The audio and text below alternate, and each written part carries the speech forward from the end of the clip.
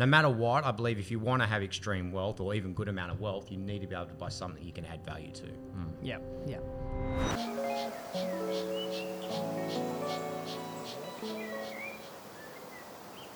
Hey guys, welcome back to Property Chat with Lockie and Matt, sponsored by our great friends at Real Hub and Campaign Track.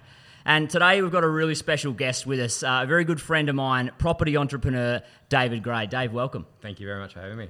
So, mate, one of the things we really wanted to talk to you about today is a lot of people, they talk about building wealth through property. And it's, especially Australians, we're absolutely fascinated by property. A lot of people have investment properties, but there's a lot of different avenues to building wealth in property. And you've been exposed throughout your career to so many different components of the industry. So I guess, first and foremost, could you tell everyone a little bit about who you are and what you've done and where you are at the moment? Yeah, sure. So David Gray, now living up at Port Macquarie. So it's been quite an exciting journey. So I used to work with the Purtis family for 16 years. We worked in an area with a lot of ethnic families, so there's a lot of wealth creation through property in the old school way: buy one, buy another one, and then keep going. And then they sacrifice their lifestyle to sort of get there. One of the biggest things about our industry is that as real estate agents, I was always taught it's not what we earn through real estate; it's what we can actually make out of real estate. So I've been on that journey. So 16 years with them, and they were developers. And then I was an auctioneer with Coolies for quite some time, with yourself, Lockie. And then we moved up, wanted to change, and then ended up in Port Macquarie, which we're now 8 offices, Elders Lifestyle Group. We've got an individual property management company, Port Property Management, which is about 650 managements. And then we just started Ideal, which is finance and insurance. So I've always believed that real estate needs to be a one-stop shop.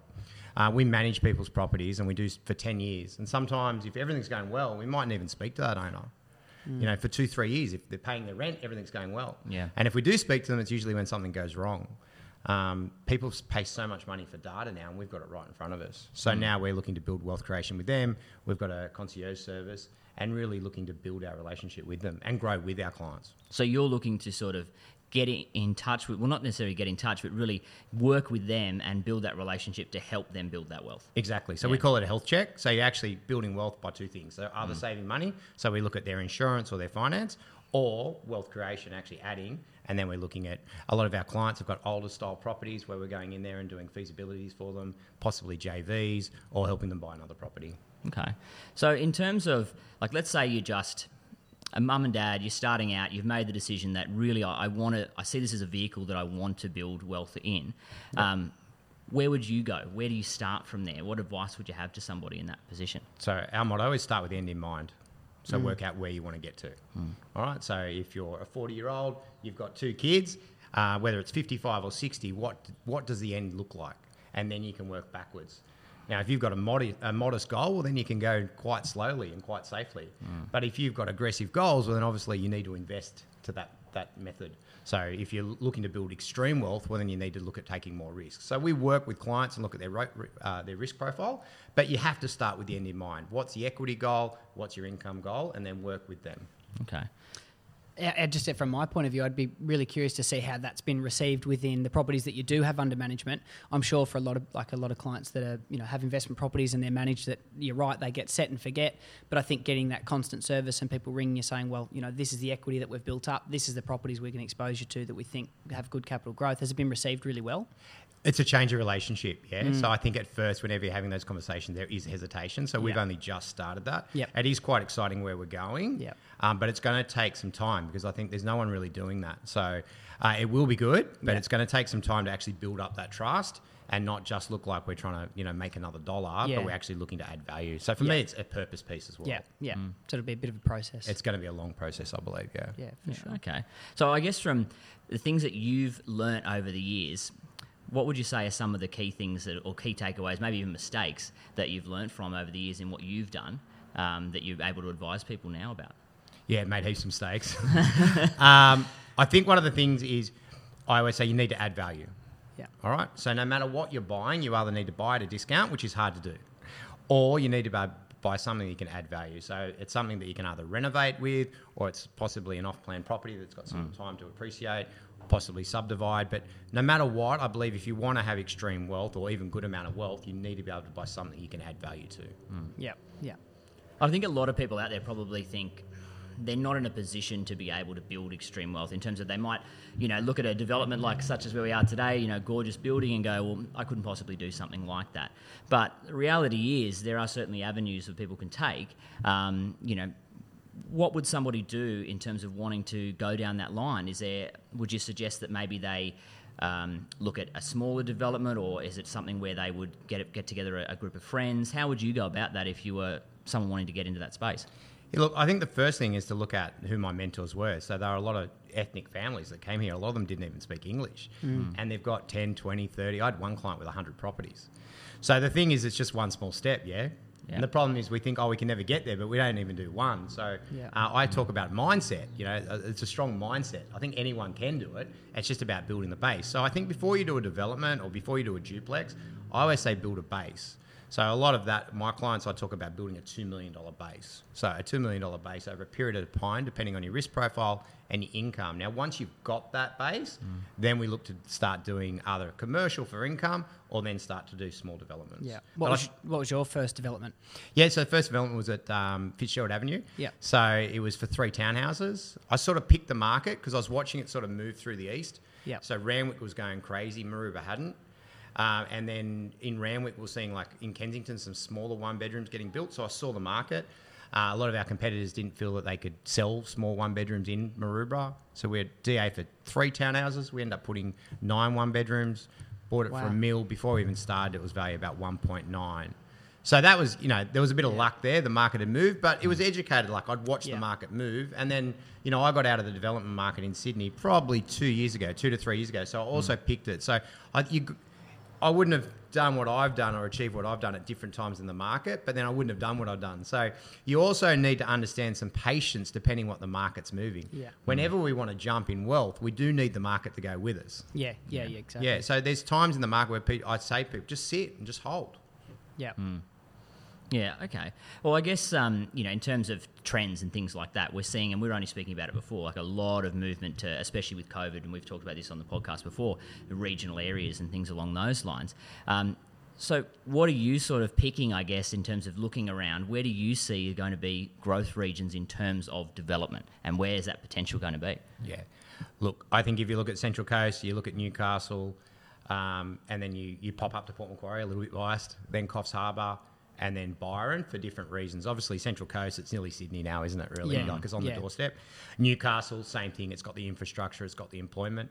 From Newcastle upwards, you've got some beautiful areas that will do well, but they don't have the same employment opportunities. As soon as you get up to both Port and Coffs Harbour, you've got universities or education, you've got transport, so you've got wonderful hospitals. So there's a lot of infrastructure around those 2 areas. And then anywhere around Byron from a lifestyle change and what we're seeing in the digital world, it's crazy up there. So they're the areas that I'd be looking at. Yeah, okay. Yeah. I think for a lot of people who invest in our area and buy, you start looking at places like, further from where we are here, but say towards Killarney Vale and then continued on, you're seeing a lot of the big blocks, a lot of people buying the houses, building the granny flats at the back, setting and forgetting with those, and you're seeing that type of development. But I think in complexes like where we are now, there's probably still plenty of opportunity here on the coast to be able to buy something you could build 4 or 5 properties on. Something that we see a lot, though, is people like where we are, he bought these to develop and sell, and then some do the opposite, they develop and keep. What would your sort of thought process be on how people could come up with what's best for them? Yeah, so I talk about development keep as being really safe. So when you're looking to develop, you've got purchase risk. Yep. Then you've got building risk, and then you've got sales risk. So if you build to keep, you're taking rid of sales. So you're getting rid of one of the risks. The other thing is when you sell, you've got to pay GST. Unfortunately, you've got to pay us. Yeah. You've got to pay marketing. So there's a lot of fees and expenses you don't have to pay if you can afford to build and keep. Yeah. Once again, if you're looking for extreme wealth, then your money's not recycled. So you're not using that equity to keep building and building. So if I look at, I was lucky enough to have a mentor that was worth, considerable amount of money, and he looked at his rate of return on his cash. Like, I'm old school real estate. So, I bought a property, you talk about lessons. It was in Coogee. I paid $4 million for it, and in a great time we got offered 6. It was 500 metres from the beach. It was a backpacker, so I was emotionally attached. Yeah. He would have sold it like that. All right. Yeah. I ended up selling it for $5 million. So sure, I made money, but that emotional attachment is held me back. Yeah. Where if you look at really astute investors, they're looking constantly about their rate of return, and they're not attached to I own this amount of properties, or I own that property, or I like the look of it, or I like the feel of it. To them, it's all about $1. Yeah. I'm trying to be both because I do like the ethnic way of holding assets, and I like to see it. It makes me feel good. Yeah. But then I look to also increase the rate of return on certain investments. Well, I think it's hard for a lot of people, and especially if you are owning at that sort of small time or just starting out, and you've got a property that's getting a phenomenal return already. Well, maybe not phenomenal, but it's really positively geared. It's getting you a good return. It's not costing you anything. Even if the market moves favourably, I think that's a really hard call for people to make, to look at and go, should we sell that? Because it all of the, as you say, the historic, rhetoric around that is just hold. But as you say, if you're trying to build that wealth in quite a quick space of time, you need to be able to use those funds, because you're not going to be able to hold multiple properties unless you've already got extreme wealth, right? Yeah. And then there's two things on that. If you do sell, obviously you've got a tax implication. But then the other model, like I love Chris Gray and studied a lot of him, and he's basically talked about sort of the same thing, building up a base of amount of properties. If you've got a $2 million base and it goes up 5% a year, it's $100,000. You could pull half of that out, $50,000, and keep doing it all tax-free. Unfortunately, in this market, the bank, no matter how much equity you've got, the bank will look at your servicing ability, so they've affected that model. Yeah. So for more than, like we've talked extreme wealth, for the mum and dad investor, I think the motto that I talk about now is, and I think it's just the first one, like you need to go out and get that first one, and then that's the stop. A lot of people, I've got one investment, but it's only a small amount of money to get then the next one. And then what I'm saying now is that, let's say over a 10-year period, you can afford to buy, even 15-year period, 7 properties. It's amazing how you can do that with compound growth and just doing it nice and slowly. And then what I'm saying now is say you could do one every year to make it easy. So one every year for 7 years. On the 8th year, you sell the first one and buy another one. Yeah, okay. And then you renovate on the 8th year. So that $500,000 property, you'd say in 7 years has at least gone up $100,000. You would then renovate it to hopefully add at least $50,000 equity, $150,000, and then year 9 you're doing the same. And then I believe you can make $150,000 a year every year by just following that. So that's what I talk about now. Is this going to be in your ebook? Did you tell me it's going to be an ebook coming out? Sure is. Yeah, unreal. You have to flick me that. I'll definitely have to have a look at it. Well, obviously, while we're on that, I mean, tell us a little bit more about that. What sort of got you to the point? Because I know you're really passionate, Dave. We talk all the time about it. You're the kind of guy that wants other people to build wealth. Like you are always, your phone's always on, your door's always open for someone else, to any of your mates, to ask you questions, to sort of pick from your experience. So, what sort of drove you to do that? Was it that passion for wanting to help other people to get to the same position? Yeah, for lots of different reasons. One, I had the best and the worst mentors in the world, and if they're listening, they'll completely understand what I mean. They hardly ever paid me. They say now, you would never be where you were if I did pay you. So now they still want a residual income. But I did it the hard way, and you get to a certain point where you're quite tired, and I learnt lots of different lessons, and I made all of them. Bought off plan when I shouldn't have bought off plan. Did builders with contracts and didn't do a proper QS. Heaps of different mistakes. So if I can have a purpose piece and look back, and I think when you've had a certain career, it is a time where you want to give back. You have great sports people, they do what they do, and then look at Andrew Johns. He doesn't need to do it, but he loves going and giving back, and I feel the same thing. Property is my purpose and passion, so to be able to give back. And hopefully people don't make the same mistakes that I do. But also, I joke about calling myself a battler. I just made a decision, yeah? It's not that hard once you make a decision. So I want people to realise if once you make that decision, it's possible. If I could do it, anyone can do it. Yeah. Can literally change your whole life just making a decision that you're going to go and buy that first investment, take that first step, meet with the broker. The amount of times we've had conversations with people in this industry, and you guys can probably both relate, whether it be helping them sell a home or whether it be helping them buy a home or their investments, all those sorts of things. It comes from conversation and then actually actioning it and going out and saying, yep, I'm going to do it. Well, I've been doing this for 20 years, and I can't think of a vendor or a purchaser that's ever rung me and regretted their decision. Yeah. Ever. They don't mean, oh, wow, I shouldn't have done that. They're always comfortable once they're on that part of that journey. Yeah. The regrets you hear are the ones where you back out and you think everyone's got stories. We all have in real estate, family as well, where you drive past and you go, I almost bought that. I almost bought that. And then you're like, oh, geez, that's what it's worth now. I almost bought that too. Everyone's got regrets about that, but you rarely hear someone, you're right, say, I shouldn't have. Hindsight's a wonderful thing. Yeah, exactly. Well, Dave, thanks very much for joining us. I think if nothing else, anyone who's sitting on the fence will be motivated to really look into this further and maybe follow the passion that they've got. So I think if they want to learn a little bit more about that, they can check out your ebook. So it's David C. If Gray. they jump, davidcgray.com.au. Yeah. Yep. Wealth of knowledge there. Thanks so much for joining us, Dave. Right. And we'll see you guys soon. Thank you.